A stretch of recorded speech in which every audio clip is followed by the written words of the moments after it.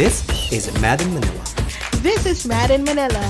The podcast where two former office mates catch up every week Para pagtsikahan ang latest tea sa pop culture magharutan and magpaka-thirsty tita 30 plus minutes at a time.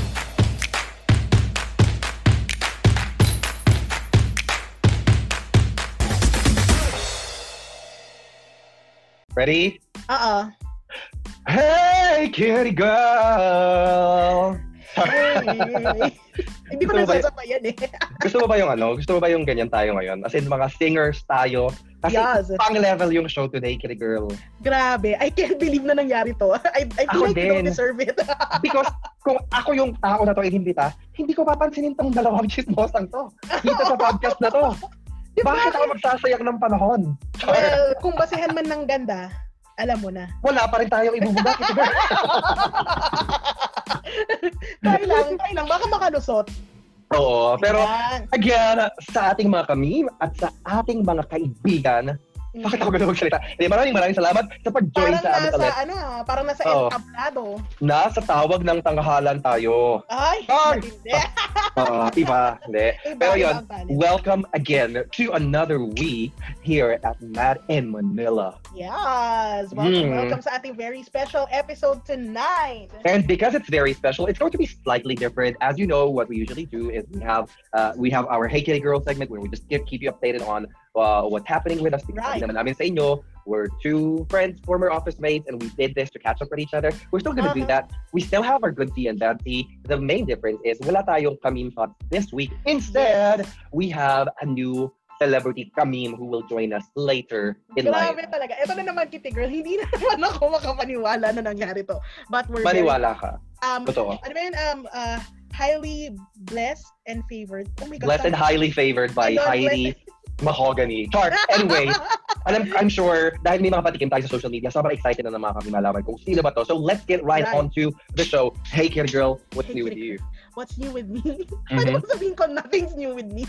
Okay lang yan. Basta okay ka. No, okay, so this is something new. I started watching new TV shows. Kasi, alam mo yun, parang gusto ko talagang gusto ko ulit ma-transport sa ibang mundo. Ayoko Yeah. na rewatch, and I've actually started watching some comedy shows. So one is The Office, yung US version. I haven't got there yet, pero masaya ako dahil finally, I think now I have the bit of intelligence to get it. So go lang. And Yes. also Parks and Recreation. Oh my gosh. So Parks and excited. Rec. Yung The Office nasa Amazon Prime yan, di ba? Yes, both of them are on Amazon Prime, which is new because I signed up for it. Because, kasi ang mura-mura lang yan, ang Amazon Prime, di ba? So, Actually, Kitty Girl, hindi. Pero go lang muna. mura lang siya sa akin, Kitty Girl. Ilan pag gusto mo, dadagdagan ko yung Iba wala ka mo na dapat. ngayon. Iba na ako ngayon. Porket employed career woman ka na talaga. Yes, Iba I ka am na no ngayon. longer the destitute woman that you knew a couple of weeks ago. Right. So maghihiganti ka na. Maghihiganti ka na Yeah. dahil isa kang naapi. Yes, totoo Okay. naman. Pero Kitty Girl, how about you? What's up with you? Oh my gosh. What's new with me is that finally, after months of just being holed up here at home, we were able to go out. And when I say go out, I said medyo lumayo kami ng Saturday only because we needed to go home to Bulacan to clear out my sister's dorm because Wow. syempre, tapos na yung kanyang stay there. Kaya lang hindi namin nakuha kaagad was because of the strict quarantine that was in place before. But now that it's eased up a little bit, we were very cautious when we went out, but we were able to go home after at least 6 months of not being able to visit our home. So it was emotional for me because while I love Manila and this is home now for me too, Bulacan is where I grew up and it's always going to hold a special place in my heart. So I was very happy. As in pagpasok namin sa park ng Bulacan sa NLEX, I was tearing up. Yung parang sobrang happy ko na nakita ko ulit yung Bulacan. So that's what's new with me, really. Grabe, no, Kitty Girl. I'm glad you were able to go home. You need a bit of a respite din naman from Manila. And Totoo. what better way to do it than to visit home, di ba? Correct. Respite, also known as respite. Char, when I think of Asan mo home, sa akin? ay, di ba nandito pa nga sa bahay kasi hindi pa ako nagpapadala ulit sa inyo. Kasi nag-iisip ako kung anong Tupperware namin yung handa akong hindi na makabalik dito sa bahay. Kasi, Kinarbat ko na yung Tupperware ni Bonet. Lagay mo na lang sa plastic, Kitty Girl, para no regrets. Sabagay, pwede, next time. Sige, sasabay ko din sa padala ko sa'yo. Maliit lang siya na jade plant, which is nice. So I hope you like it. I hope I don't kill it. So far, okay naman. Oh, kasi kambal yung jade plants natin. One for you and one for me. We have to take care of both. Ganon. Okay. Yes. Yeah. Ganun talaga. So, ano na? Bigla pareho tayong natigil. Paano ba kami nagta-transition? Ay, kasi alam niyo, sobrang excited talaga namin mga kami sa mga next. Pero bago yun, hindi naman mawawala this week yung ating good tea and bad tea. And yung bago nating dilagdag dito yung ating celebrity tea. Actually, dapat celebrity. Good tea, bad tea, celebrity. Ganyan. Okay, girl, go forth and tell us what multiply. The is. Yeah. The good tea is something that was published by CNN Philippines a couple of days ago, actually 2 days ago, because we're recording on the 15th. So this was published on September 13th, and the headline goes, Ramon Ang's Foundation to build hospital research hub on infectious diseases. So according to the CNN article, San Miguel Corporation, or SMC, President and Chief Operating Officer Ramon S. Ang, through the RSA Foundation, has committed to build a hospital that specializes in infectious disease research. Sabi nila, ito daw hospital na ito is going to be built in the southern part of Luzon para in the future, matulungan pa tayo na makapaghanda dun sa mga pandemic kagaya ng naranasan natin ngayon. Plus, gagamitin din itong hospital na ito to provide care daw for ambulatory patients. According to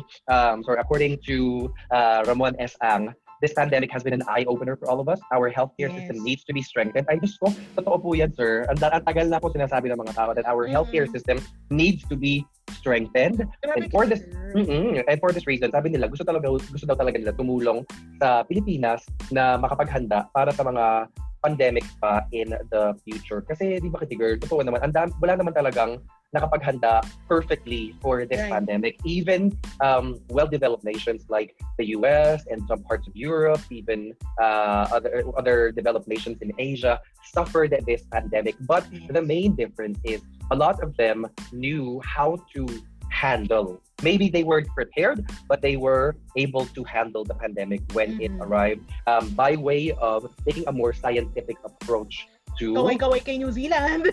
Kaway-kaway. Ganyan, diba? At saka New Zealand, Taiwan, ganyan, diba? At saka Singapore. They took a more scientific and more medically based approach doon sa pag-handle ng pandemic. Parang wala pa yata ako masyadong nakita na militaristic yung approach na doon sa pandemic na ito. So, kaya nga priority sa vaccine in the future nga daw kasi nga that's true. Yan sila naman yung unang nag-approach. Correct. Alam mo, one thing that I mean, I'm not a huge fan of big corporations, but I have respect for what they're doing because what they're doing is they will host a research facility din dito sa hospital na ipapatayo nila. At ang gagawin ng research facility na ito ay tutulong sila sa government ng Pilipinas when it comes to public health concerns in relation to specifically yung infectious diseases. Kasi meron naman tayong mga government hospitals and may mga research naman din dyan. Pero yun nga, ang problema, kulang din naman sa funds, diba? For research. Yung mga iba naman kasing mga lola natin, ayaw ng mga research na ganyan. Pero ang nakakatuwa din dito, we celebrate it, but we don't want it to be the norm. Over the last 6 months, according to the CNN article, SMC under Ang emerged as a leading private sector partner in COVID-19 response. Kasi di ba sasabi nila, baka daw magkaroon na ng parang donor fatigue na parang lagi na lang donation. Napapagod din naman yung mga corporations na yan. But so far, San Miguel Corporation allotted 500 million out of its over 13 billion peso COVID-19 response package to donate medical grade PPEs and medical equipment to government and private hospitals. Amazing. Diba? So naman. When I was a student before and I was doing my rotation sa mga mostly general hospitals, I knew din talaga na hindi talaga equipped because I before parang inisip ko buhay estudyante yan na we had to bring our own gloves, we had to bring our own masks, mga bandages, ganon, but yun ang ginagamit namin even for patients. And then in some general hospitals talaga, ang mga gamot, ang bibili talaga niyan is yung kamag-anak, di ba? Bibili nila sa labas, sa masura, tapos dadalhin sa ospital. I thought before na that was, the process. I didn't know any better. Pero ngayon talaga, proven talaga. Ngayon na, sabi ko, now, parang in the recent years ko lang na-realize na napakamali nun. Na bakit Sobra, Kitty Girl, because para lang magkagamit. True. And halimbawa ako, di ba, I was bitten by a dog a couple of years ago and hindi man bitten pala. Kasi naglalaro kami nung alaga nung pet namin na dog. Tapos parang naglalaro lang kami. Tapos si Pumpkin na nakawit ng isang ngipin niya yung leg ko. So I had to get rabies shots. And then Anti-rabies. Sorry. Tama. Anti-rabies shots. And when I went to the hospital, ang dami ding tao kasi free yung first shot mo eh. But I was told that the subsequent shots would have to be paid for by me. And naisip ko lang, like in Canada, isipin mo, di ba parang, oh my gosh, libre yung mga ganong bagay. Pero syempre, pwede mo sabihin na, Canada naman kasi yun, bakla ka ng week, di ba? Pero when I went to Thailand, and I was chatting with my friend there who is a teacher in a public school in Thailand, kasama sa package nila. So he's Filipino he teaches in Thailand. Si Ajar Julius na Coming Alive podcast. He mentioned na kapag nagpatingin sila sa government hospitals, everything is going to be paid for because they have social insurance and the government covers for their, I mean, I don't know the extent, but according to him, kapag yung meron siya isang office mate who had eye surgery at sobrang liit lang daw nung binayaran nung office mate niya na yun na hindi man Thai national, expat siya. I think he's British who's been teaching in a public school in Thailand. Tapos kinover siya ng social security ng Thailand. Wala, katawa lang na may mga ganun. And that also tells us that it's possible. It's just a matter of It's just a matter of alam mo na priorities, lahat. True. Balik niyo na po yung ninakaw. Charot, balik niyo na yung ninakaw. Totoo. Di ba? Pero alam mo, kahit na wala tayong libreng gamot, meron naman tayong white sand. Hindi ko naintindihan, Kitty girl. Hindi. Sinabi ko lang naman, white sand. Ay, oo. Bigas or charot. Oo. Okay, ikaw naman. Let's move on to the bad tea for the week. This was posted by Inquirer.net, also sourced from the Vatican News, di ba? So, puro mga kami narinig nyo na din na si Cardinal Luis Antonio Tagle, when he came to Manila, he tested positive for COVID-19. Yeah. Ang lungkot naman nun. So, this was eto tayo. So when he arrived, kailan ba yung yesterday? Ayun. So when September, he arrived, 13, September 13, according to this article. So when he arrived in the Philippines, he tested positive for COVID-19, but he is asymptomatic and in isolation right now. So, again, sobrang sad to because this is Cardinal Tagle and actually on the Vatican News, he did deliver a message earlier I think in another event or in another statement. Hindi ko alam kung ano gagamitin kong word. He did denounce the people who profit from the pandemic. Sobrang lungkot nga nun. And yes, there are really people who are profiting, kumikita sa pandemyang ito. Remember na yung mga Profitation Nation. Diba? Remember yung mga face mask na alam mo ginto na yung strings doon sa pagkabenta. And even yung face shield, I've been seeing people selling it for over 50 pesos, pero pag tumingin ka sa mga actual stores, 25 pesos lang. But people need to eat. So I don't know the balance. I don't know how. Sorry, hindi naman dapat nagpo-profit ang mga tao. But still. I guess supply and demand then because I remember at the height of, mali sabihin at the height because we haven't seen it go down yet. We never left the height. I haven't seen it die down yet. I mean, the number. Oh, sorry, no, very the word. I guess to you. Sorry. I haven't seen. I haven't seen the curve flatten yet. Pero nung kataasan nung cases natin, yung pataas pa lang talaga siya. We bought a box of medical masks, the surgical masks. And we bought for 750 pesos. And then, oh my God. I promise you, tapos parang after a few months, I asked my sister to go down and buy another box. Tapos nagulat ako because she came back with a lot of change. Yun pala, parang naging 180 na lang yung bawat box nung surgical mask. Which is good because I think before it was more expensive because supply and demand. There was a supply, di ba, naging concern pa nga yan before na parang baka maubusan tayo ng raw materials for surgical masks. But yun, I mean, it's going back to Cardinal Tagle. He came home so that he can be with his parents, I read somewhere. And it's just sad because we also learned that upon reaching Manila, he tested positive. What's good is that he is asymptomatic. That means he's not, I guess that means he's not feeling any sort of symptom. Because I know that's what asymptomatic means, but I don't know what medically asymptomatic means. So I hope sila, parang ganun, wait, let me correct myself. Sorry. He tested positive on last Friday, so that was the 11th of September. Kaya nga the news broke over the weekend, di ba? Cardinal Tagle get well soon, di ba? So unfortunately, because of this, he cannot see his parents yet because he has to go on quarantine because nasa 90s na rin kasi yung parents ni Cardinal Tagle. I don't identify as Catholic, but I know a lot of people look up to him for guidance, for light also. So I am one with people who are praying for his recovery, the Cardinal's recovery, and hopefully, he tests negative to COVID-19 soon para ma-meet niya na rin ulit yung kanyang parents. Alam mo what grinds my gears though is I was looking at the Inquirer.net article that you cited here, and if you scroll to the bottom of news articles on Inquirer, meron ka makikita na mga reaction ng mga tao. While 72 people reacted with a sad face dun sa news na to, I am just appalled that there are yung may mga tumatawa. There are 2% of people who are excited, 9% who are amused, and 9% who are happy. If a person like this who has done nothing to you personally makes you happy, I mean, if a person like this who's done nothing to you gets sick and that makes you happy, dude, there's something really wrong with you. And I guess that's also something that has to do with the times that we live in now because keyboard warriors.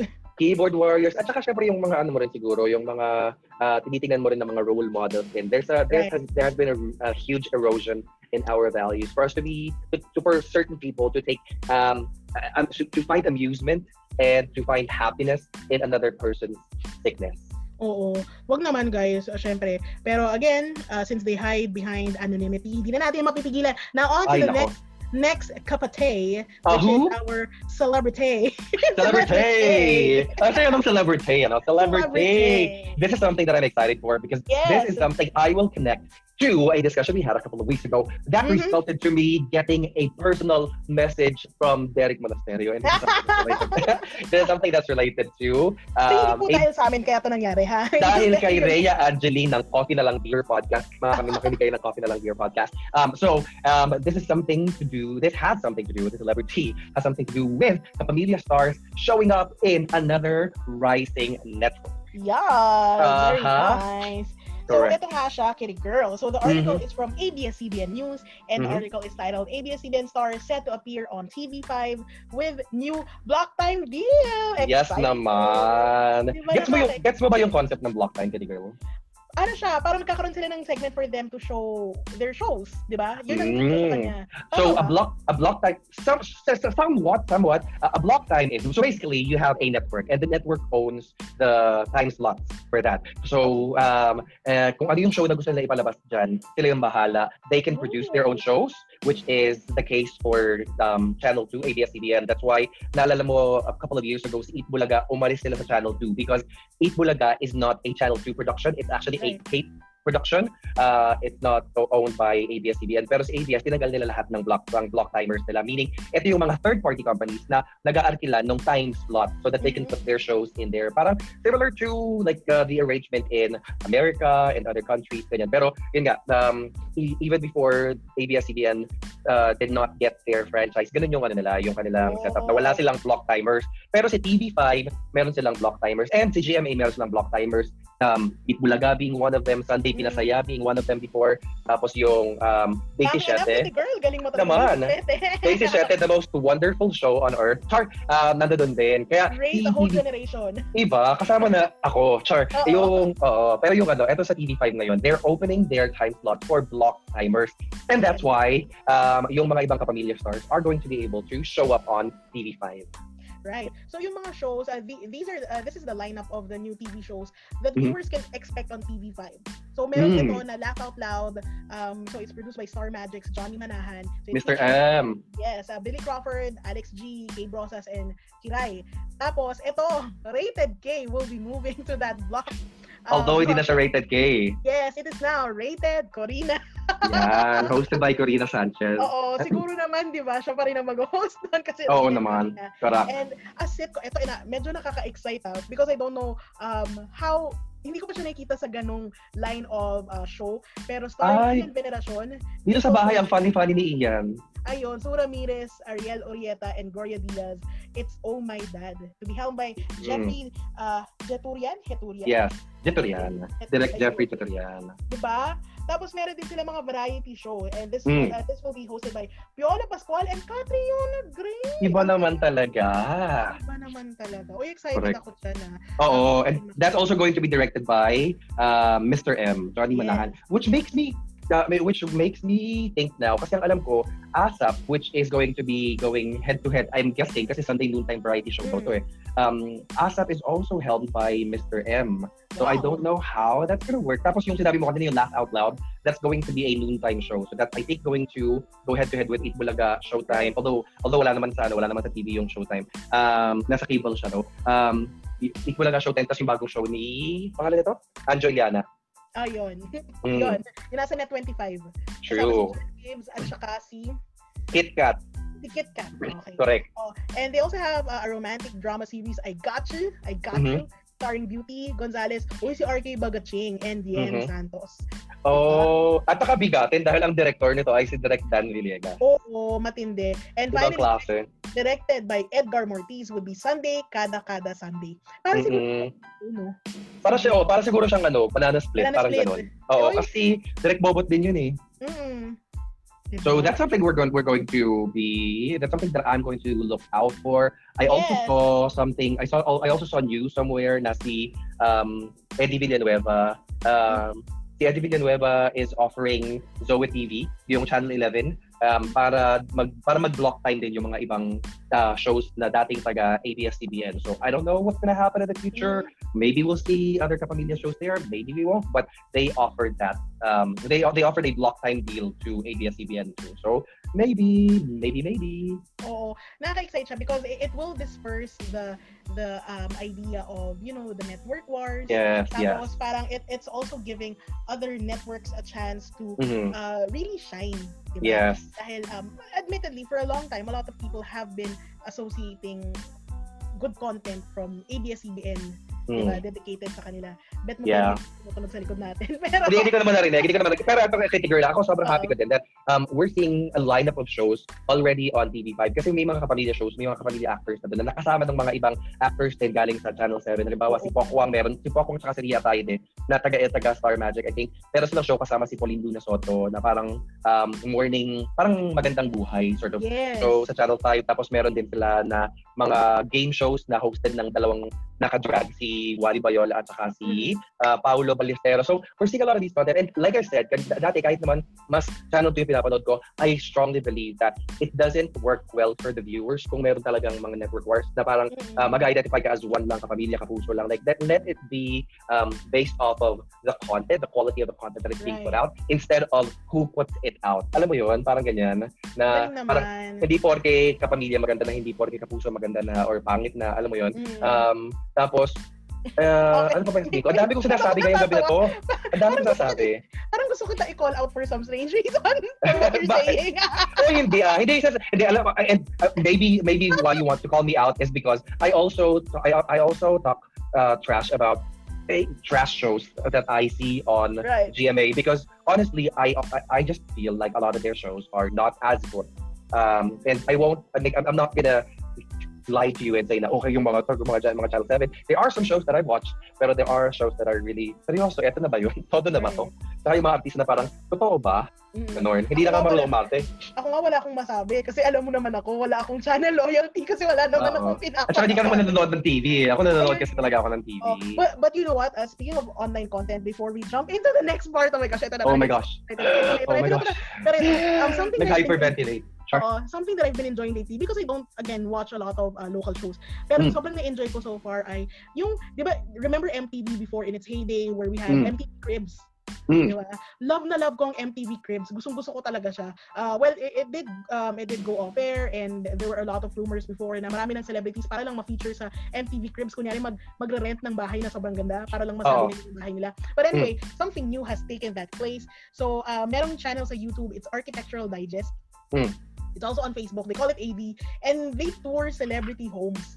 celebrity goals. So, ang dami nilang na-showcase na. So, makikita rin sa TV5 yan. Oo, sa TV5. Gusto ko lang i-mention. Kasi yun ang sobrang enjoy ko talagang panoorin ngayon. Oo. Ito lang mga kami, wala lang. If you just want to look at really nice houses, there were a couple that were really my favorites. One was yung apartment ni Liv Tyler. Ang ganda-ganda ng apartment niya sa New York. The other one was, merong farm si Lenny Kravitz. Sobrang ganda, farm sa Brazil. Wala lang, shinare ko lang kasi wala akong ma-share eh. Okay. Eto na nga, Katie Girl. Pumunta na tayo sa highlight talaga ng episode natin. Oo, speaking of celebrities, my God. Totoo. Hindi lang dalawa ang celebrities dito sa Mad in Manila this episode. Tatlo kami. Ibang level. Eto, medyo malapit kami sa level of celebrity niya. Siguro lamang lang siya sa amin ng mga 3 years sa industry. Okay, so, oo. Girl, di ba pinahula pa nga natin sa mga kaming natin? So we posted a teaser on our socials, Facebook, Instagram, na meron tayong guest, tas hulaan. Diba? Pero I think this is the moment na talaga, no choice naman, i-review na po namin siya. Totoo. Diba? Isa siya sa mga hurado ng Tawag ng Tanghalan, Katie Girl. Isa rin siyang tao na mayroong 15 years of experience in the business. Next, ito naman, sasabihin ko na, siya po ay finalist sa first season ng Your Face Sounds Familiar. Oh my God, I think alam ko na kung sino siya. Oo, alam mo na talaga. Si Billy Crawford, charot, finalist niya. Diba? Ang iconic performances niya noon ay si Pavarotti, si Freddie Mercury, at si Whitney Houston. Kung naalala nyo ang kanyang performance na I Will Always Love You. Grabe na yun. Oh my gosh. Nagliguro ng mga tao dahil sobrang galing niya.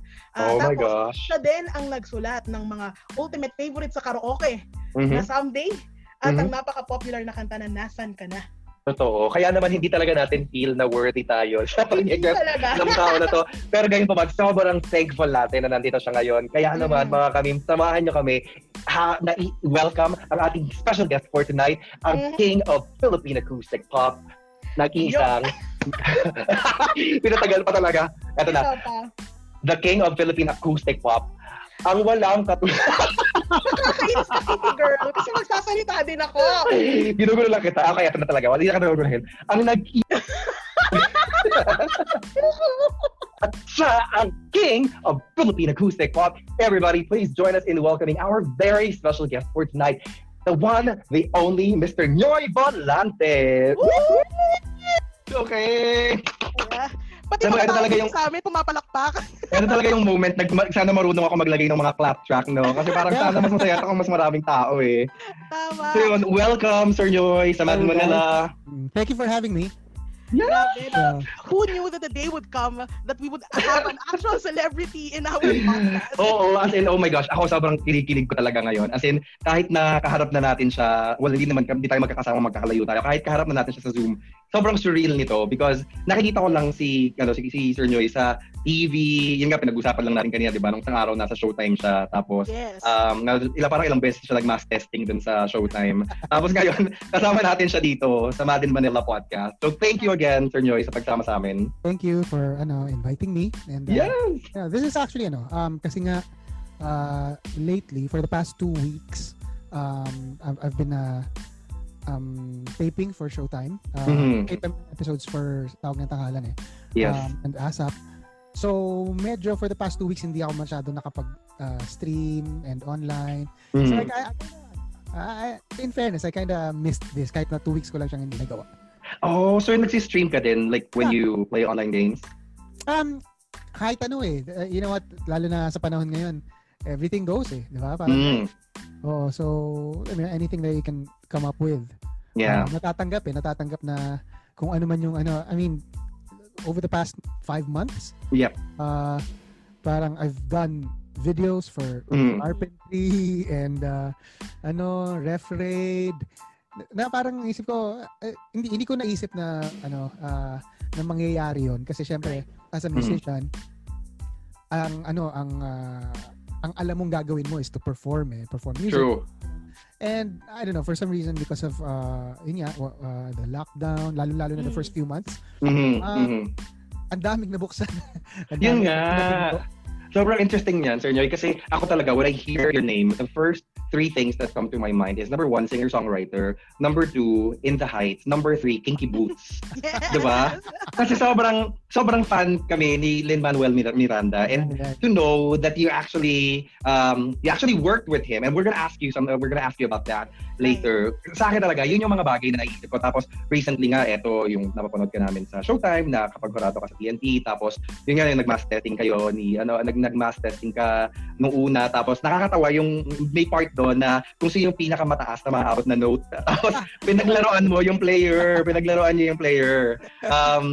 Kayo ni Jason Dion di ba? Kayo ni Jason Dion nasa episode. Tapos more recently nga, you came back in drag, and nung nakita ko talaga parang I was screaming because kami ni Marga, sobrang big fans talaga kami ng RuPaul's Drag Race, and for you to be that playful, I knew that you were in drag for some of your performances sa Kinky Boots, pero 'di ba dito sa TV parang first time kita nakita in the comedic role na ganun. So sobrang nakakatuwa.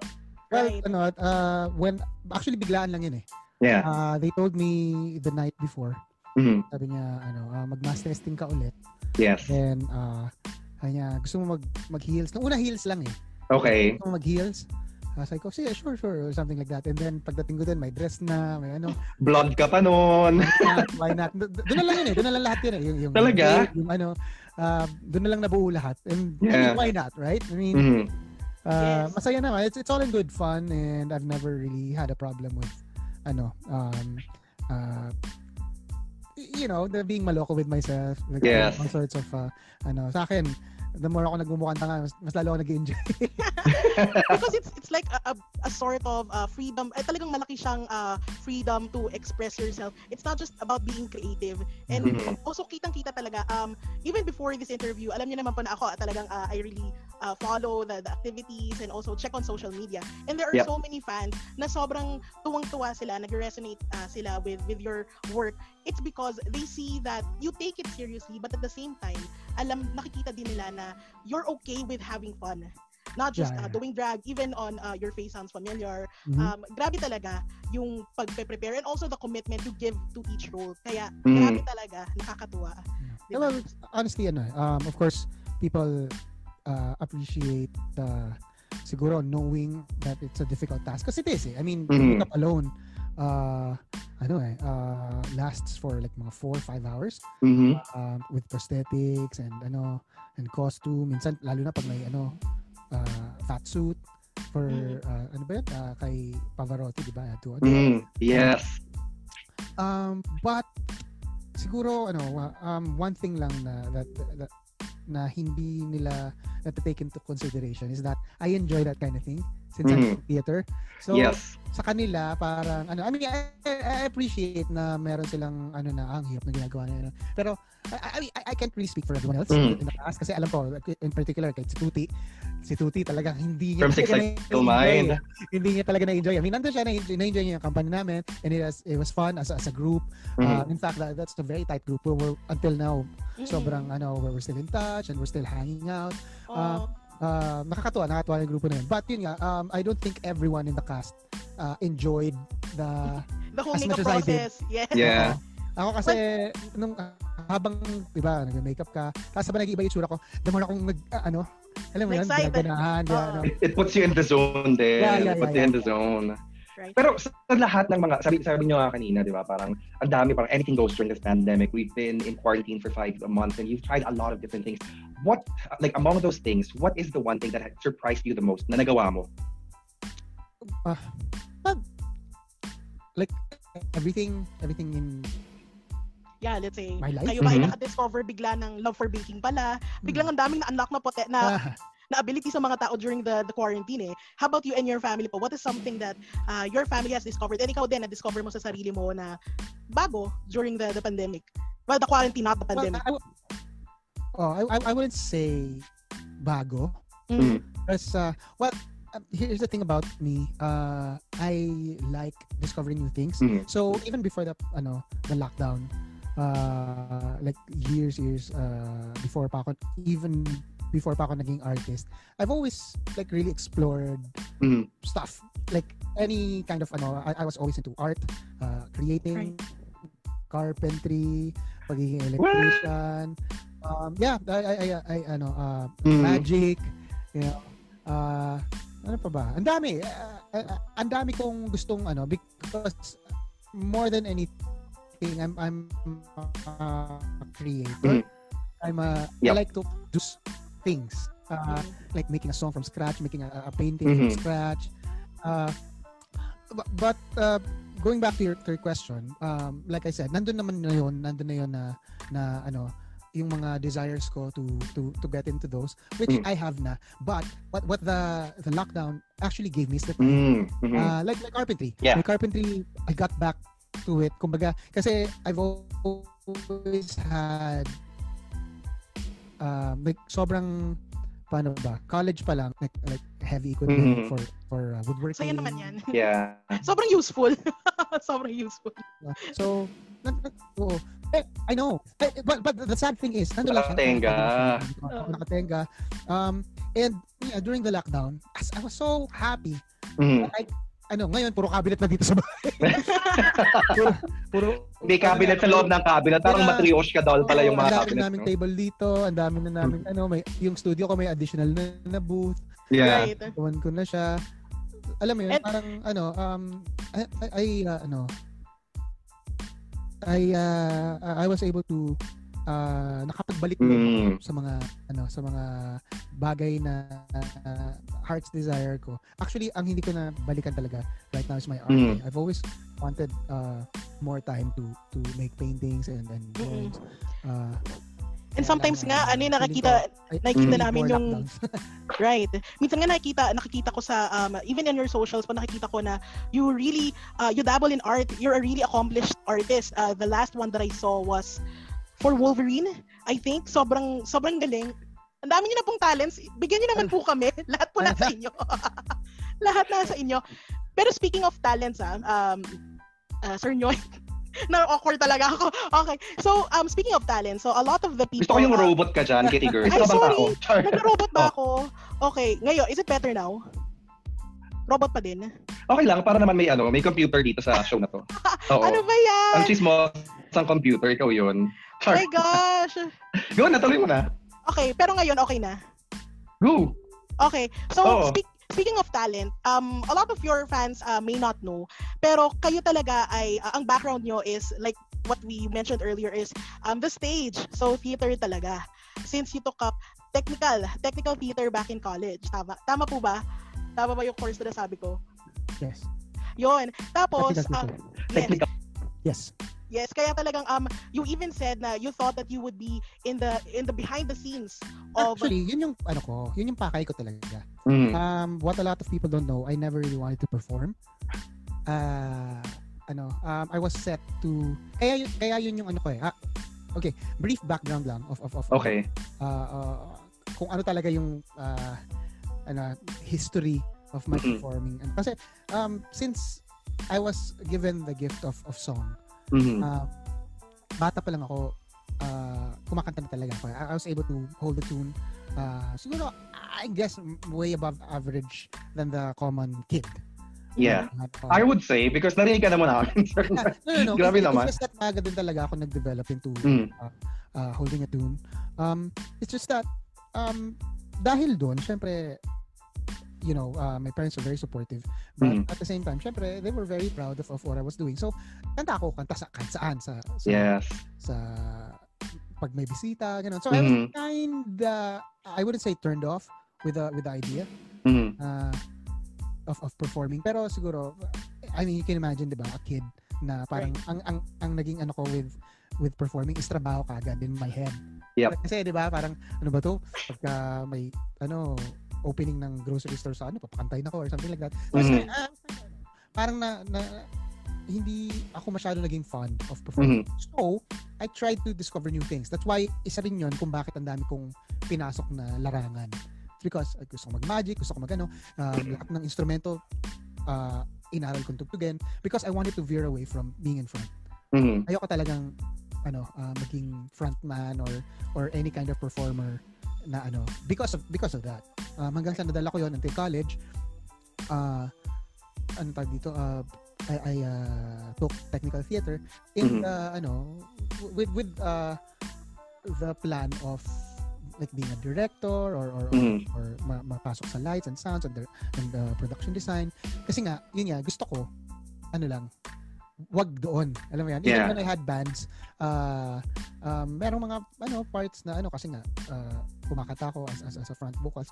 Pero, karamihan ng mga grupo ko before, backup guitarist lang ako, drummer lang talagang ako. Talagang iniiwasan dati, no? Oo, talagang parang yun yung ko. And then, but eventually, yun nga, I got discovered and actually marami pang mga details But long story short, dito rin ako nauwi. And then eventually, I accepted it. And when I finally accepted na my fate as a performer, yes.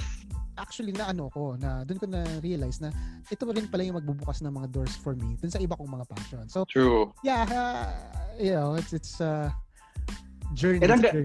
And ang galing din, Sir Noy, because you've been in the industry for, a hot minute already. Naalala ko when I was in college. Pakidefine ng hot minute, kitty girl. Medyo, syempre ayoko na masabihin na ayoko na ma-age si Sir Noy. Pero sabihin lang, na di ba, parang ang haba na. 2002.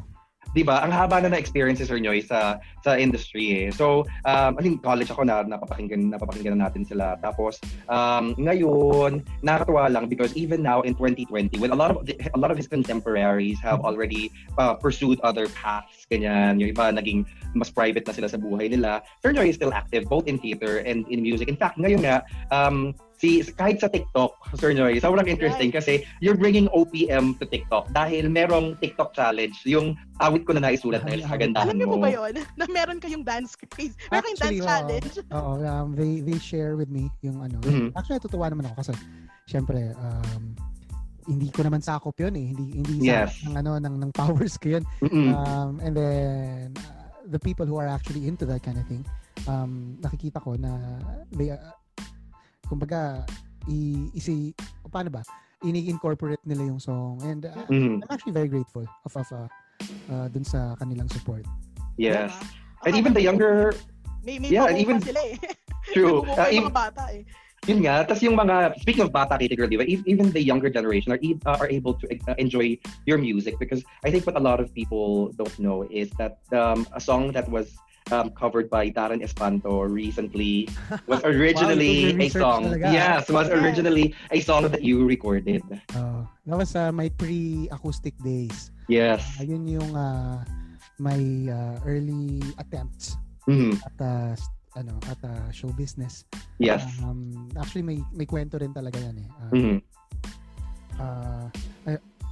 which I'm not gonna bore you with, but yun nga my music dalawang era. Una is yung hindi masyadong nag-click na career ko. I was invited to join the music industry. Yes. With great songs composed by the great Benny Saturno. Siguro hindi ko pa lang talaga time ng panahon na yon, and then which also because I mean, believe it or not, binigay ko naman talaga yung effort of alam mo yun na sige, binigyan ako ng shot kahit ayoko talaga mag-perform kahit binigay ko talaga yung yung makakaya ko talaga na sige, subukan ko itong kanta-kanta, showbiz, gano'n. Pero hindi siya nag-work. I was kind of happy. Na finally, na prove ko sa sarili ko na, tamo, hindi ka talaga para dito. Yes. So bumalik na ako sa directing. I was directing small plays, college. Tapos, napasok ko na yung industry. I started as a stagehand, taga-buhat ng mga props. Yep. Tapos, and then eventually, I was entrusted na the task of sa soundboard, na mag-lights. Yes. So, I was really happy na parang, okay, that's out of the way, gano'n. And I was doing the acoustic thing on the side. Kasi unang-una, yun yung uso nun. Correct. Yan sila John Mayer, diba? Pumapasok-pasok na sila nun, si Jason Mraz. Tapos, yan na, yung natin, yung version naman natin dito sa Pilipinas, sila Jimmy, sila Paolo. Correct. Na pumapasok na rin yung mga Sabado Boys. Growing up, Kitty Girl. Oh my gosh, Sabado Boys talaga. Yan na yung mga acoustic na era, di ba? Yes. So, I was doing that on the side, pero clear sa akin na hobby lang to. Kumbaga, what I am is a director, what I am is a lightsman, soundman. Pero acoustic ako on the side just because I am a musician. Siyempre, may clue pa rin ako. Meron pa rin desire yung Pero clear sa akin na hobby lang yon. Yes. Oo, hindi ako yun talaga. Kaso na-discover ako doon. Right. Na, Fate still had a hand. Hindi talaga makakatakas. Totoo. Ayun. And then, actually, parang second or third album ko na acoustic na hindi ko natanggap hindi ko pa, parang para sa akin, things are going well. Pero, hindi pa ako, kumbaga, hindi pa rin. Kumbaga, basta paglipas nito at nag-die down na, balik na ako sa So, ang mga second or third album, ganun pa yung pananaw ko. And then, parang talagang even until then, you were still thinking, maybe I could still go back to really what I wanted to do. Kahit na pangatlong album na. And even for the songs that you've written po, no, grabe, even if you go on music, like, Spotify, any place that you listen music on, and, kids now, they stream. Hindi na sila masyadong bibili ng songs.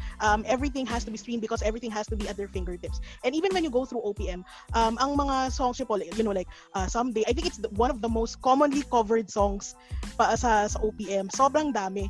Even if when I go through OPM playlists, lagi siyang nandyan, lagi siyang may version ng iba't ibang kanta nyo. How does that feel po na even until today, these songs were songs that we listened to when we were teenagers, na pinipili kami, tas hanggang ngayon, ganun pa rin siya. Teenager pa naman din kami hanggang ngayon, Sir Joy. 19 pa lang ako. Char! Nagpipili. 19, how many decades ago? mga 14th year ka na 19. Char! Ayaw bumitaw. So how does that feel po na until now, even these teenagers, they get to discover your songs through remix, through covers? Paano po pakiramdam? Well, the word talaga is grateful, di ba? It will always be the, talaga na, not everyone kasi, ang daming songwriters, ang daming musicians, singers, who are far, like, milya-milya yung layo sa akin. Sobrang gagaling. Ang dami, lalo-lalo na ngayon. Ang daming mga musicians and creators who are far better than me. But you can't help but be grateful for the fact na kahit ganun, nabibigyan ako ng pagkakataon to be, na mabigyan itong mga ng mga opportunities na yung mga songs ko mailabas. Kasi and this is very unfortunate kasi like I said, ang daming magagaling na musicians who for some reason hindi sila nabibigyan ng breaks. Actually, ang galing na nabanggit mo yan, Sir Noy. Kasi di ba may kasabihan tayo ngayon na parang blank person walk so that blank person could run. I think what you're saying now, that there are a lot of other people who are greater than you. I love that. I love it when I hear a very talented person recognize greatness in other people too. But I think we also have, like, it also falls on me and Marga, for example, who have been audience to your artistry over the years, to say that you've put in a lot of work in the industry as well. That, for example, kapag nag-judge ka sa TNT, diba? You're giving feedback to a lot of new talents that wouldn't have been able to have access to that kind of coaching from people who have a lot of experience in the industry. So your experience mo, for you to share that with people who are just starting out or who wouldn't otherwise have been able to have a platform because probably yung background nila, ang laking bagay nun yung mga bagay na nagawa nila before. And I also like earlier when you mentioned your shot, because that leads me to my next question, which is your shot. Yeah. Thank you, Sarah. Thank you. Because that takes me to my next question, which is your experience naman in theater, also working with one of the greats in theater, especially right now, di ba, si Lin-Manuel Miranda. Can you tell us pala and our mga kamins about the experience of working on In the Heights with Lin-Manuel Miranda? Sobrang favorite ni Bullet yung In the Heights talaga. Sobra. Which one did you see? Ako, pero baka the second run? I was living in the province when it happened, but my partner is a huge fan of yours. He also works at ABS, and he's a huge fan of yours and the work that you've done on In the Heights. Okay. So dahil malayo kami and wala naman kaming means, I only learned about what you've done nung mga panahon. But I also saw photos of you as Osnavi then. Kakanta ko kaso baka ma-charge ako ng royalties. Yeah, I mean, well, unang-una, the honor kasi of doing such a unique and dynamic role. like I said, grateful. I'm very grateful na I was given the chance. And they trusted me enough. Kasi, I mean, na marunong ako naman mag-rap talaga kasi rap music was what I listened to during my elementary days. Yep. But they didn't know that. Hindi naman nila alam yan eh. So for them to actually just assume, wala naman akong hindi naman ako nag-demo sa kanila na So, I mean, for them to actually just give to assign me with the task of being Usnavi, ang laking bagay nun sa akin. I'm very grateful na basta lang, they trusted me. Correct. At saka grabe pa yung phrasing ng rap noon sa In the Height. As in, ang napanood ko talaga, Sir Noy, in all honesty, was when they staged it sa Ateneo. Yung blue rep na, yung si Wancho yata yun eh. Yes, yung blue rep na na production ng In the Heights. Tapos, I actually said no to this, by the way. Really? Yeah. They offered it to me. I listened to it. Just the one song. Yung opening. Lights up, the Washington Heights. Lights up. Oh my God. Wait lang. Pag-ulit po. Pwede mo pag-ulit? Oh my God. My theater geek heart is melting. Oh my God. Nalimutan. I am Usnavi and you probably name exaggerated. Diyos ko Lord. Tapos alam mo, kinakanta ko rin yung Powerless kapag sobrang frustrated ko na sa mga bagay-bagay. Kasi grabe din yung peak ng emotions kapag umabot na dun sa Powerless eh. Tapos yan nga yung like hindi ko nagagayahin kasi ginawa mo na siya. Hindi ko na siya kaya. Wag mo nang i-attempt. Pero yun talaga yung pagkakaiba natin, no, Bullet, no. Si Bullet, even though let's say runs like that are limited in the Philippines. Sobrang galing nga nung Atlantis because they bring over shows na if walang masyadong chance ang mga Pinoy na mapanood. Let's say, makakapanood ako ng Kinky Boots, yun makakapanood ako ng Sweeney Todd. And ang ugali namin ni Bullet, we're very different. Bullet listens to the songs even though he hasn't watched it. Yeah. Ako, sobrang different ako. I don't listen to the songs kasi ayokong ma-spoil. So yung In the Heights, kunyari, isa lang yung pakikinggan ko, ayokong pakinggan yung iba. Kasi baka ma-spoil. As in, Sir Joy, parang mga 3 years ko siya kinukulit na, Kitty Girl, pakinggan mo yung Hamilton, Kitty Girl, pakinggan mo yung Hamilton, parang awa mo na. Hindi talaga. Pakinggan mo yung Book of Mormon, please lang, maawa ka na sa akin, pakinggan mo yung Book of Mormon. Ayaw niya talaga. Yes. You watched it na, yung Hamilton? The Disney, yes, from Disney. Yes. Yeah. I just saw it also because of that. Hindi ko pa rin siya napapanood before itong lockdown lang. When they released it sa Disney, doon ko lang din siya talaga napanood. So, oh my gosh, ako dati pinapakinggan ko pa lang yung It's Quiet Uptown. Grabe na talaga naman po yung iyak ko. Tapos kinanta pa siya ni Kelly Clarkson, di ba? Right about after she had her baby. So parang yung message nung kanta, tapos kung saan nanggagaling yung artist na yun, iba yung gravitas na dinala niya dun sa song. Sobrang galing na. Pero anyway, sorry, mabalik tayo sa iyo, Sir Noy. What made you say yes finally? Because you initially said no to In the Heights. Yun nga. Nung una, kasi gano'n naman lalo na si Sir Bobby Garcia. For some reason, nakuha ko yung trust niya with so prior to In the Heights, he was giving me roles na hindi mo usually ibibigay sa isang tao na hindi mo alam na nandun yung ability niya. He gave me Angel for Rent. Oh my gosh. Yes. He gave me James Thunder Early for Dreamgirls. And then, he gave me Seaweed for Hairspray. Honestly, like I said, alam ko naman na nakakasayaw ako, di ba? Pero hindi naman alam yun eh. So, for them to just assume na, sige, kung marunong man siya or hindi, basta alam ko, matututunan niya yan, parang that's such for me. Ang grabe yung amount of gratefulness ko kasi you don't just do that. And just the same with In the Heights, he just told me, we're doing this next year. Study mo na to binigyan niya sa akin. Ano pa yun study CD pa yun Yeah. Binigyan niya sa akin. I listened to the song, yung opening, di ba? And I liked it. Sabi ko, this is very nice. This is I liked it while I was listening. Tapos this is very very groovy and syempre as a musician nahuli yung kiliti ko kagad kasi ang ganda ng music. So sabi ko, yeah, sure. And then that night I listened to the whole thing. And I realized after the opening it's like 2 hours of non-stop rap. And doon ko na-realize, sabi ko, hindi ko kaya to. Kasi honestly, isa sa mga weaknesses ko talaga is memorizing.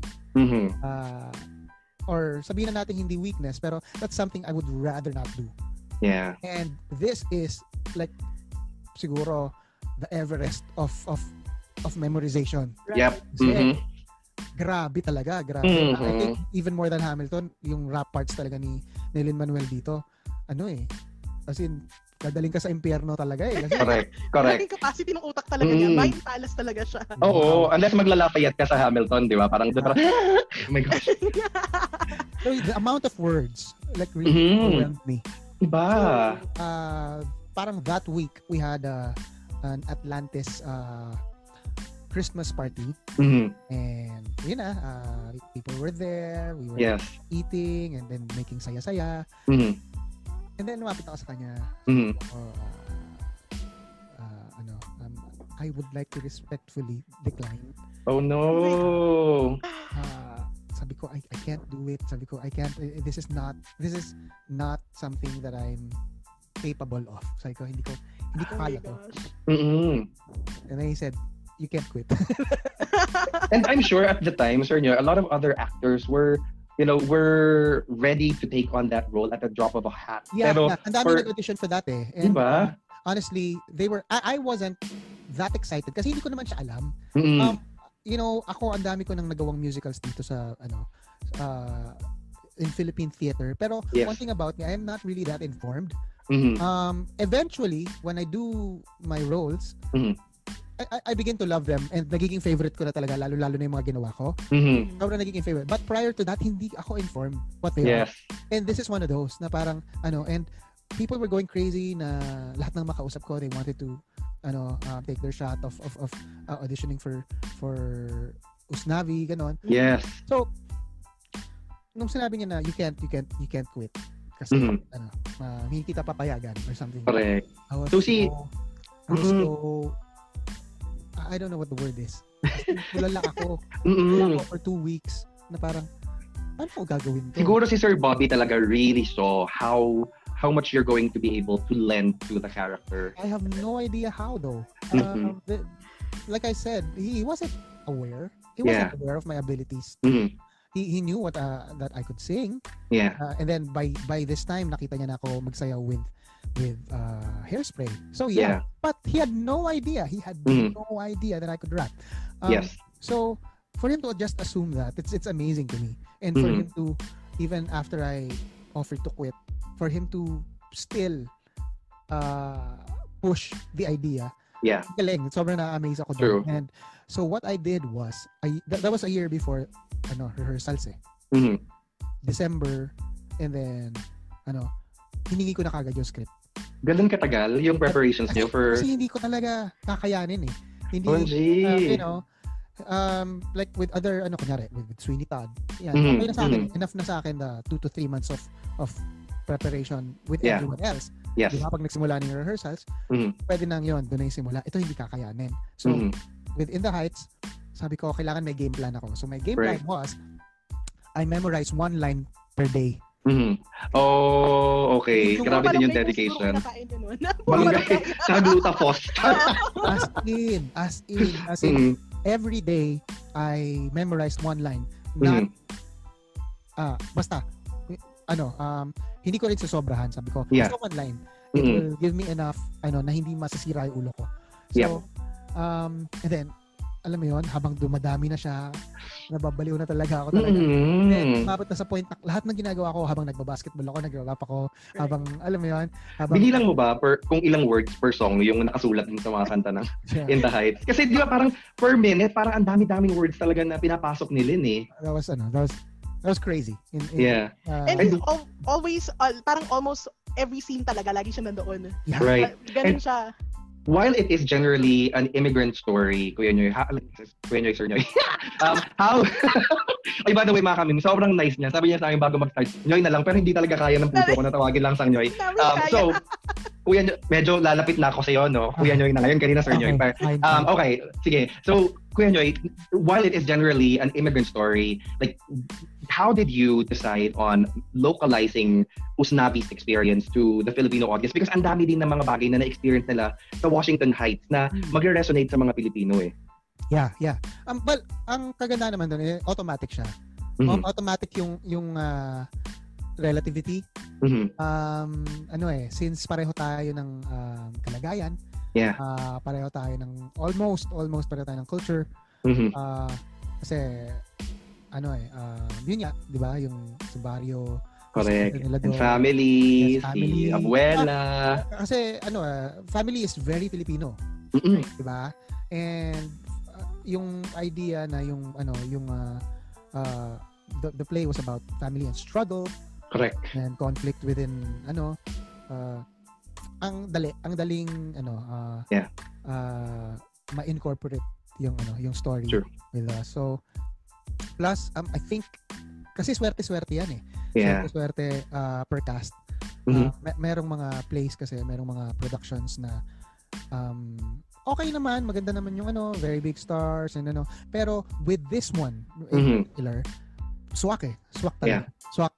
Everyone was very nice. It was a humble cast. Yep. Everyone was very supportive. And here's the thing with I don't know kung ganun din sa ibang mga companies, but with Atlantis, what I experienced was kung ano yung play, yun yung nagiging scenario in real life nung cast. So for example, in the Heights, it was very family. Yung yung tratuhan with the cast, like when we did Rock of Ages, medyo gaguhan eh. Yes. Nandun yung spirit eh. And it was its own kind of wonderful. Pero sa ganung I wonder, larangan. Yeah. I wonder kung ano nangyari dun sa cast ng Lady in Black. Char, kasi di ba ginawa siya ng Atlantis. Katatakutan pala yung nangyari dun sa cast nun. At saka yung isa pang Atlantis na production na gusto natin, Kitty Girl, Once on This Island. Sana nga gawin nyo ulit yun eh. Sana nga gawin nyo. Ibig sabihin po ba nang sa Sweeney Todd, nagpatayan po kayo? It was very unang-una, with Sweeney Todd kasi, maybe just because it was such kasi Leia was there and it was Jet and my Sir Jet, correct. Kasi tagal na namin hindi nag-work together sa play eh. Yeah. So medyo for that particular baka na iba. I mean kasi everyone had fun eh. Everyone had fun with that.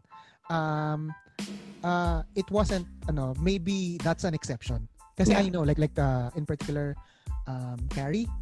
Ayun, isa pa yan. Correct. By my wife, si Mickey. She starred in Carrie. You know what? It was so dark. It was so dark. Yeah. And she would come home lulugo-lugo. And she as in pati yung cast. And dun ko na-realize ko, dun pala yung ganun yung nagiging effect sa amin. Nakakala namin yung yung ganon, yung actually, oo, kasi we also saw her in one play with Bibo. They did a play together. The one with Mig and at my alma mater. School ko yun. Sa Trinity. Yes, at my alma mater. Right, and like having to just internalize all these things, diba? Parang they were taking care of a sick person at the time. Sa show eh. So like, oh my gosh. Parang dadalhin mo talaga minsan so how do you check that at the door pag ganun kabigat? Pero yun na lang, buti na lang pala makaka-relate na ako next year sa inyo sa In the Heights kasi ipapalabas na siya sa cinemas. Buti na lang. Kasi yung In the Heights parang ako lang ako na oo. Nice, Correct. Sobra. If I ask you to return to In the Heights, would you? I mean, baka hindi na Usnavi, baka if hindi Vanessa. Charot, baka Vanessa. Naka-Wiga Moms ka din doon. Ano ba? Siguro In the Heights ba in particular or kind of any sorry, not just In the Heights but any of the shows that you've done iba yung iba yung role na kukunin. Yes, iba naman. Meron ako mga ganun. Let's see. Oh, like for Rock of Ages. Di ba I was Wolfgang von yung parang the romantic lead. Pero I would like to take to have a shot dun sa role ni Jet, si Lonnie. I don't know if you're familiar, pero he's the comic relief. And I love that. That's why I haven't seen yet. I will watch the movie. They made a movie out of it. Yeah, medyo malayo, pero yung role ni Russell Brand. Yeah. Okay. Yun yung gusto kong maging role.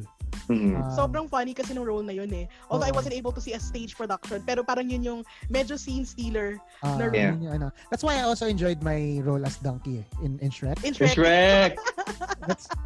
Yun yung kumbaga yun yung counterpart niya sa Shrek. Ganun yung takbuhan nung character.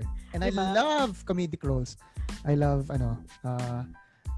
yun nga, sabi ko nga, di ba, I like making a fool of myself. There's freedom in doing that, kaya ka nakakatawa. And who knew, Kitty Girls, mo kasi may kausap tayo tungkol sa theater, di ba? Totoo. At saka talagang theater person, kasi kami ni Marga Kuya Noy, sobrang fans talaga namin ng theater, local productions. Tapos, if I have the funds, Marga always has the funds. But if I have the funds, I try to watch yung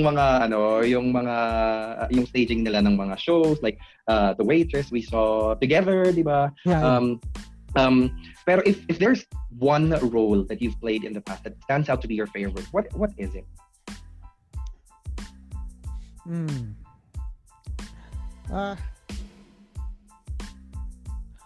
Okay. Parang hirap mamili ng isa lang, ang dami mo na kasing ginawa eh. I'm so fortunate na yung mga nabigay sa aking role talaga are very namamahal mo talaga siya eh. Mamamahal mo yung roles. But this is a tricky question kasi there's this role that I did that I love so much but I didn't do well. Ooh. Yeah. And spill the tea, Kuya. So this is a 2-point answer. Kasi I loved the role of Emmett Forrest in Legally Blonde. Oh my gosh. Alam mo ba na yan yung gateway ko to musical theater? Like when I saw the MTV. Oh my God. Siyempre kumanta na ako sa harap mo. Kumanta na ulit. Okay, so you feel that it's easily one of my favorite roles that I did. Pero hindi ko siya magandang nagawa. That was like my third, and parang feeling ko kasi with Angel and Seaweed, he was flamboyant, gumagalaw, ganun. So easy yes. Easy to be impressive kasi dynamic yung role eh.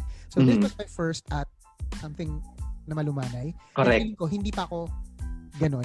Parang wala pa akong during that time hindi pa ako ganun mag-isip as an actor.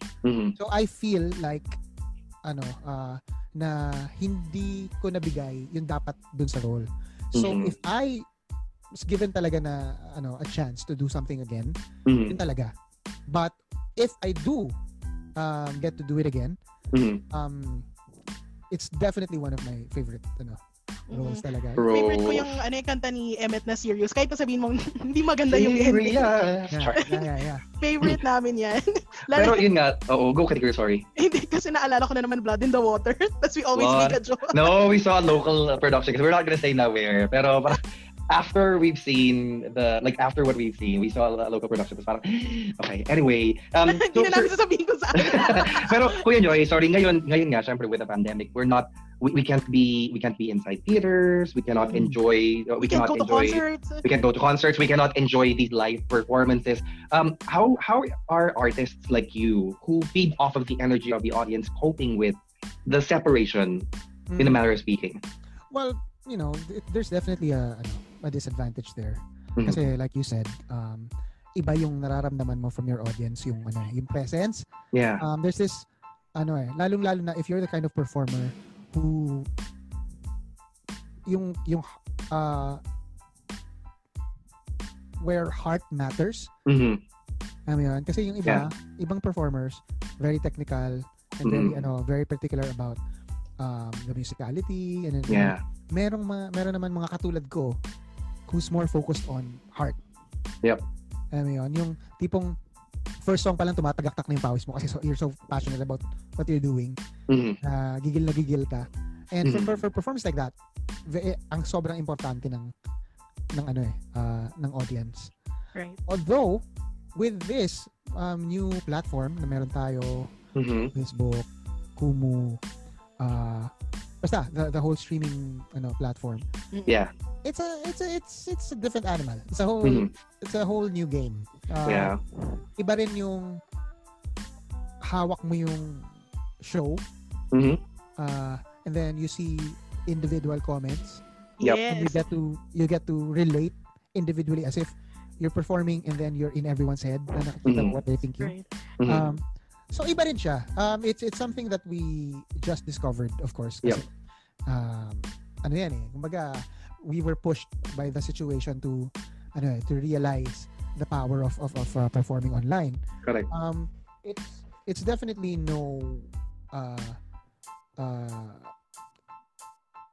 hindi siya it's definitely not performing live. It's nothing like that. But it's pretty enjoyable, and I feel na a certain part of the industry is on its way there. Papunta na rin doon eh. So if you can have both, because right now wala naman talaga tayong choice eh. So make the most out of it. Ibibigay natin lahat to be able to accommodate yung platform na yon, and then eventually when pagka nakabalik na tayo with live performance, maganda na meron ka pareho, di ba? Correct. So at first nagsa-struggle ako with the idea. I think that's just a natural reaction to something that you're not familiar with. But since nandiyan na yan, pinasok na natin, and then we realized there's something there. True. Actually, kasi ngayon ng quarantine, siguro dahil nasa loob din tayo, I think one of the things that we got during the quarantine is that theater was brought closer to the masses. Kasi nagkaroon ng screening eh, di ba? Halimbawa sila Vivo sa El Bimbo, napanood natin sila, and then yung CCP, nag-release din sila ng mga shows nila. Virgin Lapis was done online. Sorry. No, I was just saying na I was very happy na the whole El Bimbo thing happened. Kasi ang daming hindi naman nakapanood noon and are not in theater who naliwanagan sila what it's about. Correct.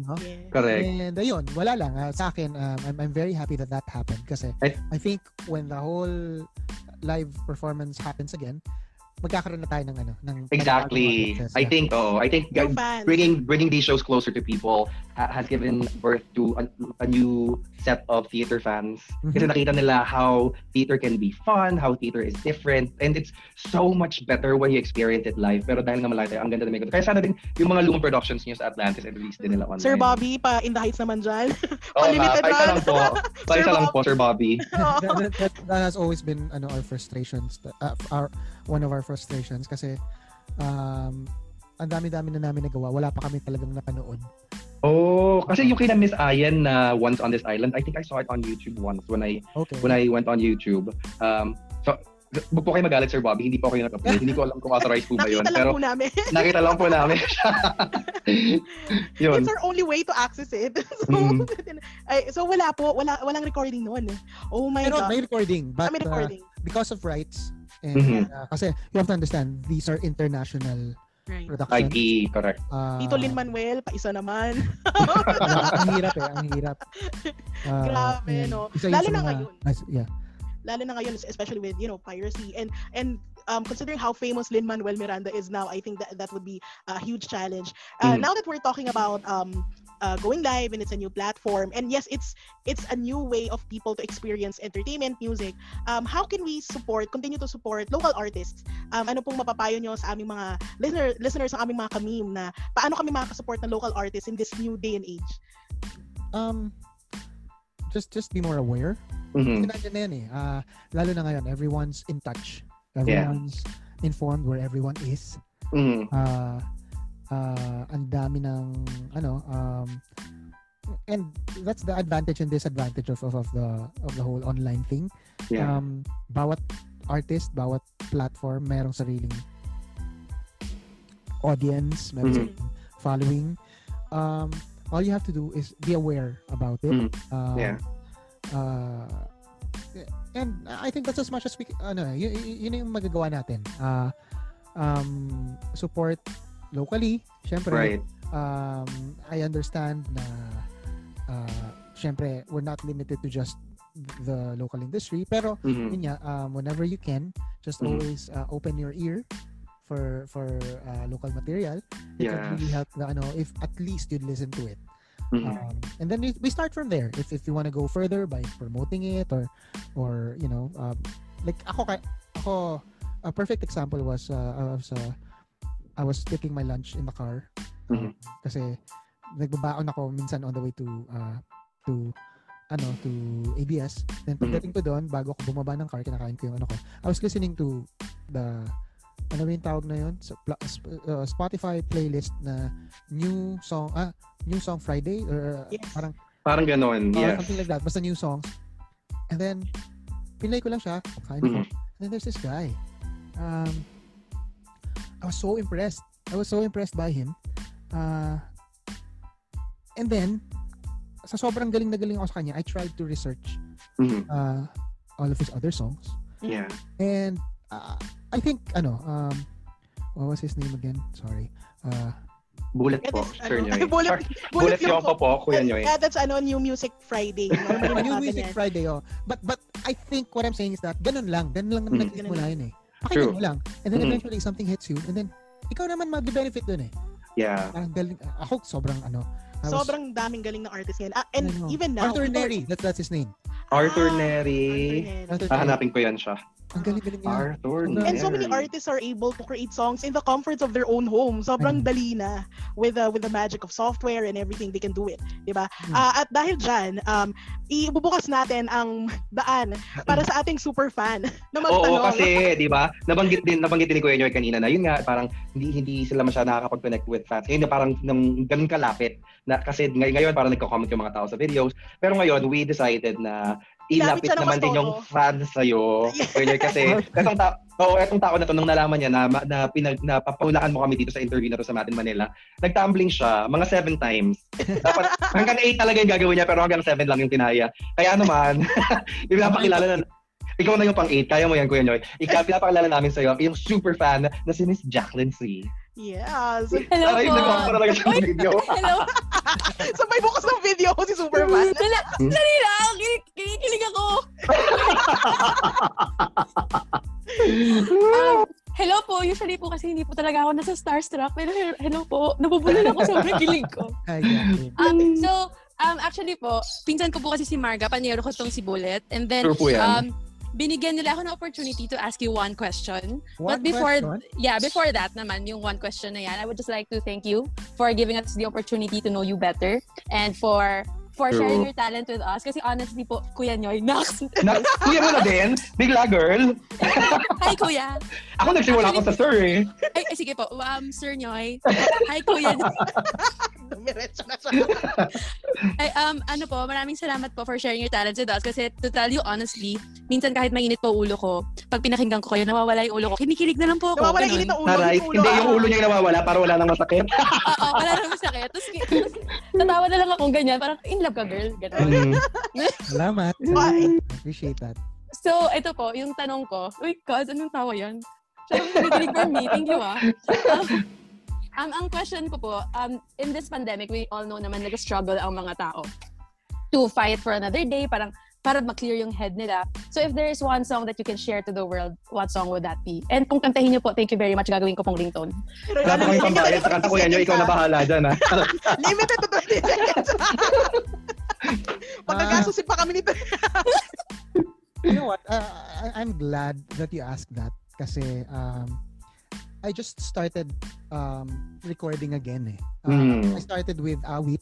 Yes. Awit ko. Tagal ko na iniintay ma-release. Sa wakas, na-release na publicly. It's been like 7 years. 7 years of not being able to release new songs. Meron ako mga songs that I released under other songwriters, parang projects nila, and then I sing for them.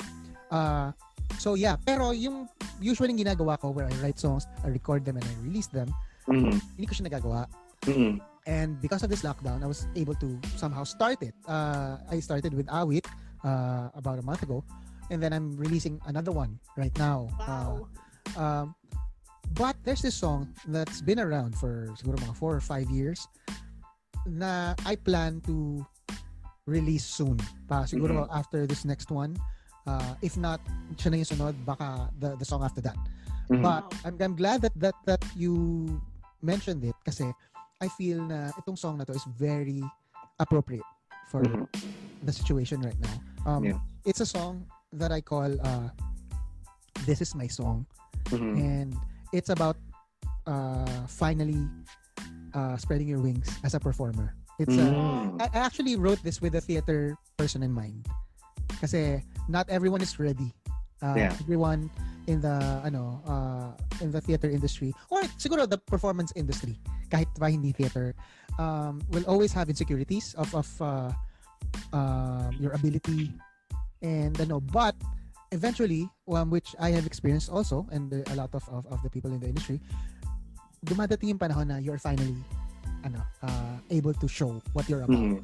You know? And I feel like the lockdown has given that to us. Ang daming nabuksan na doors for performers right now.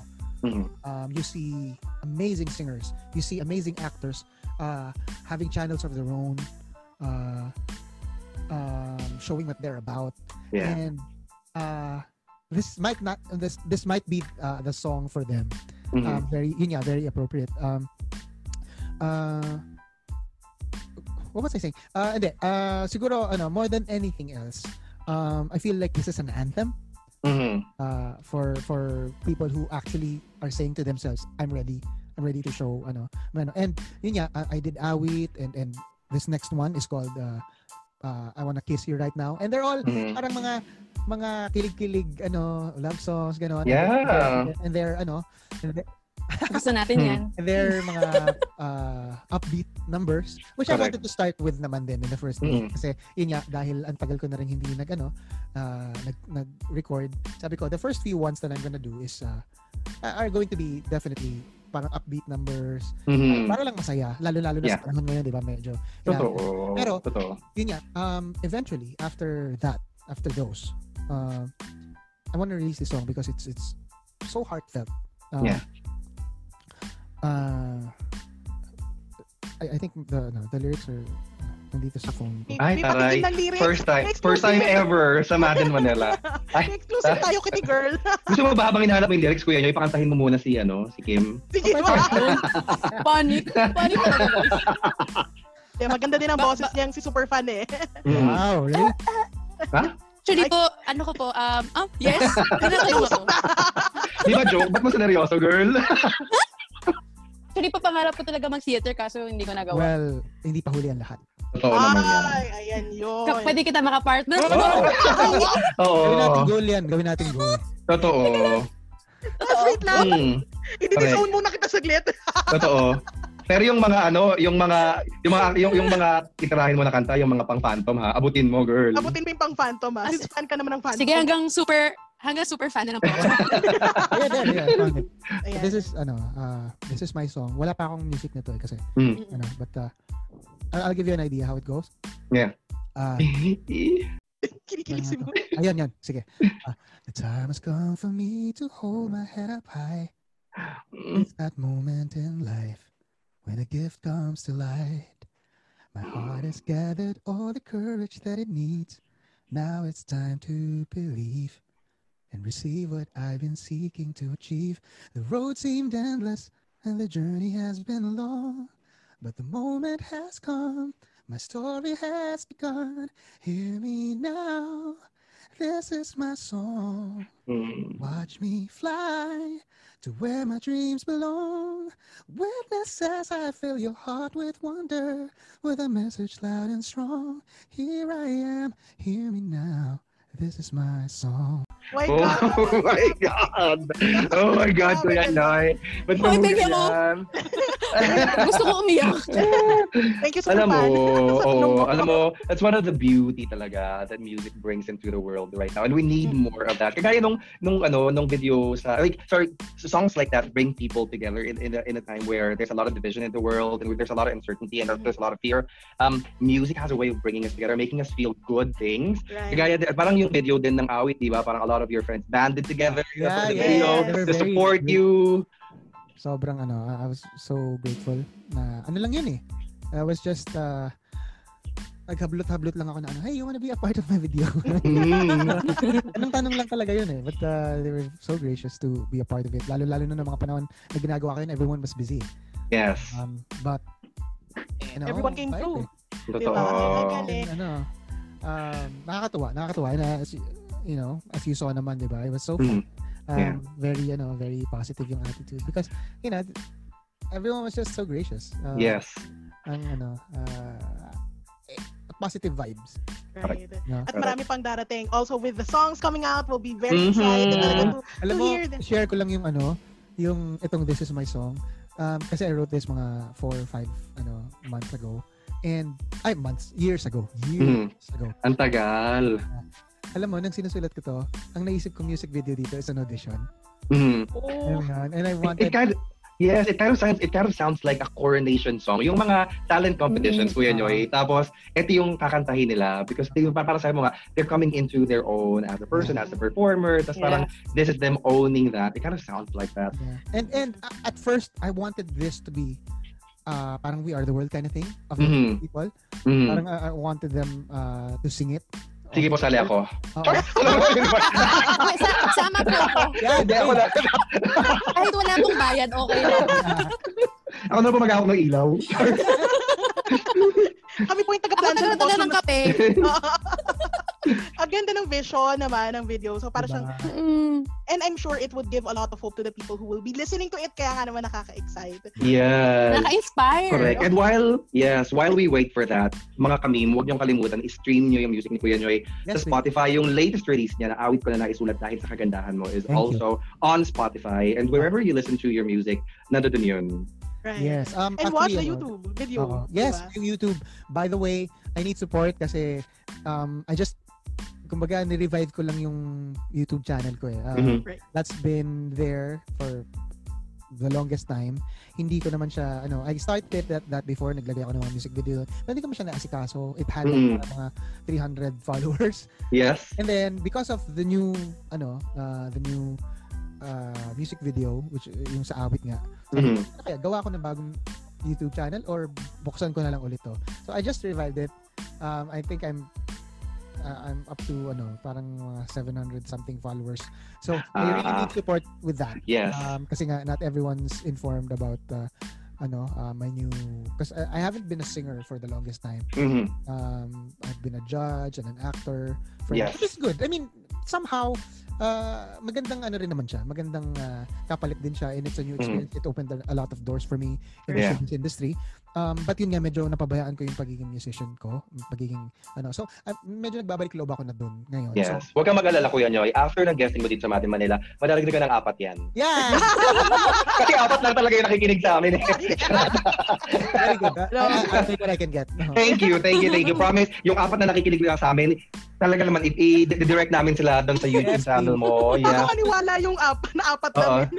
Hindi, 7 naman. Just to make things easier for everyone, just go to noyvolante.net. Nandun yung links of everything. Sa Spotify, yung YouTube, and everything na rin sa social media. TikTok, Snapchat. Sinama na lahat. Totoo. Alam mo, Kuya Nyoy, sobrang dream come true talaga nito. To hear you talk about your artistry, to hear you talk about your passions. Diba? Hindi nga natin na-touch yung iba mo pang mga interests, kagaya nung makikita nila sa YouTube channel mo na ang dami-dami mong mga action figures. Sorry, hate mo ba ako pag tawag sa action figures tas mga statues dun sa likod mo, 'di ba? Yeah. That's always been my isa din sa mga quirks ko as a person. I like collecting. So I collect toys, I collect comic books, I collect cards. Basta, I like sets. I like alam mo 'yon. Like even yung sinasabi ko sa inyo kanina with my carpentry. Of course, I'm into the art of carpentry, but what also got me into it was to have like a set of equipment. I love that eh. I love yung so yeah. Medyo, very collector soul pala, no? Walang-wala pala yung sa akin. Dahil ako po inaaway na ako dito sa bahay namin dahil maya't maya may dumarating ng mga Funko Pop, Nendoroid. Yung sa inyo, major talaga siya. Pero dito rin, majority sa amin, collectors din kami. Kung yan po sa inyo, puro ganyan na mga comics, dito naman sa amin, puro Gundam. Yun din naman ang sobrang Aba, nilalabanan pa yung collection ni Kuya Nyoy, labanan niya. Napakayang patalo kay Kuya Nyoy. This is great. I mean, ito, love ko tong mga to. Passion ko talaga, lalo na action figures from the 80s, But my prized possessions talaga are the ones that I had since I was a kid. Meron pa kasi ako mga mga toys na hindi ko pa nabubuksan from the 80s. Never been open, mint. So they're just mahal yan. In an airtight box. And yun nga, yun yung kumbaga as a collector, isa yun sa talagang parang ano ba tawag doon? Sobrang ang kinakaksiyahan kasi sobrang ganda ng condition niya. Nakaka-relate ako kasi hindi rin pati sa comics, ganun din. Meron ako comic books from my childhood na fortunately naalagaan ko naman. So, yeah. Nakakatuwa. Grabe. Correct. And before we end tonight, Kuya Noy, again, we would like to thank you kasi ikaw yung first ever talaga na celebrity. Parang feeling namin sobrang legit na namin na podcasters because, alam mo yon, nag-set aside ka ng time para kausapin kami. Alam mo yon. So, thank you talaga. Kim, may gusto ka bang sabihin kay Kuya Noy na thank you din? Super fan, may sasabihin ka pa. I love you po. Wow. Pwede, pero wait lang, picture mamaya na, pagkatapos ng recording, hindi naman yung sa alas ka agad, grabe mo naman. Piling mo ibababa niya lang kagad tong Zoom. Parang, tatantrums na. Itong si super fan eh. Pero maraming salamat po. Thank you for having me. Yes. Thank you lang ako. Again, sasabihin ko talaga, this has been an amazing conversation, not just because of the music, pero again, I think we were able to have a conversation na hindi lahat ng fans niyo po probably alam sa inyo. So, sabi ng background music ko, narinig mo ba? Wala, hindi ko narinig. Pero sobrang nakakatuwa talaga na we were able to talk to you, Kuya Noy. And we hope talaga na tuloy-tuloy lang yung success. And of course, we always hope that you're healthy, you're happy with your family, Nikki and Sophie, sana everyone's okay. Diba? At Kitty Girl, dito na tayo nagtatapos. Diba? Totoo. Kuya Noy, salamat ulit. At mga kaming, huwag natin kalimutan, i-support natin si Kuya Noy sa kanyang YouTube channel at saka sa kanyang mga bagong songs na nilalabas. Yes, noyvolante.net. Go to that so that you can get all the sources that you need. Ilalagay ko na sa resume ko to. Nakausap ko si Noy Volante, si Usnavi, ganyan. Hindi na makakawaran to experience na to, promise. Hindi talaga, di ba? So maraming salamat ulit and we will talk to everyone else and we will see you mga kamim in the next episode. Grabe! Ayan. So, thank you, Kuya Noy. Oo. Hindi tayo makapagbabay talaga yan. Parang, hindi po. Gusto na ako dito. Yun lang. More than, siguro, before all that, again, thank you for having me. It's always a pleasure to makipagkwentuhan. Alam mo yun. You don't, especially when we're busy, you don't get to do that as often as you want. And yun nga, thank you for having enough interest to, oh my gosh. We have a lot of interest talaga. Yes, we have a lot of interest. Ibang klase. Sobrang thank you. Thank you. And that is it for us this week, mga kami. Maraming salamat. And don't forget to follow us on our socials. It's at Madam Manila on Twitter, Instagram, and Facebook. And you can always listen to us on Spotify. Kuya Noy, kapag pinapakinggan mo si person kanina sa Spotify, pakisama na po yung Madam Manila. So Madam Manila on Spotify. Okay. Correct. Una muna, Madam Manila. Pangalawa si Arthur Neri. Tapos Apple Podcast and Google Podcast as well. Okay. Ayan, maraming salamat and we'll see you in the next episode. Bye!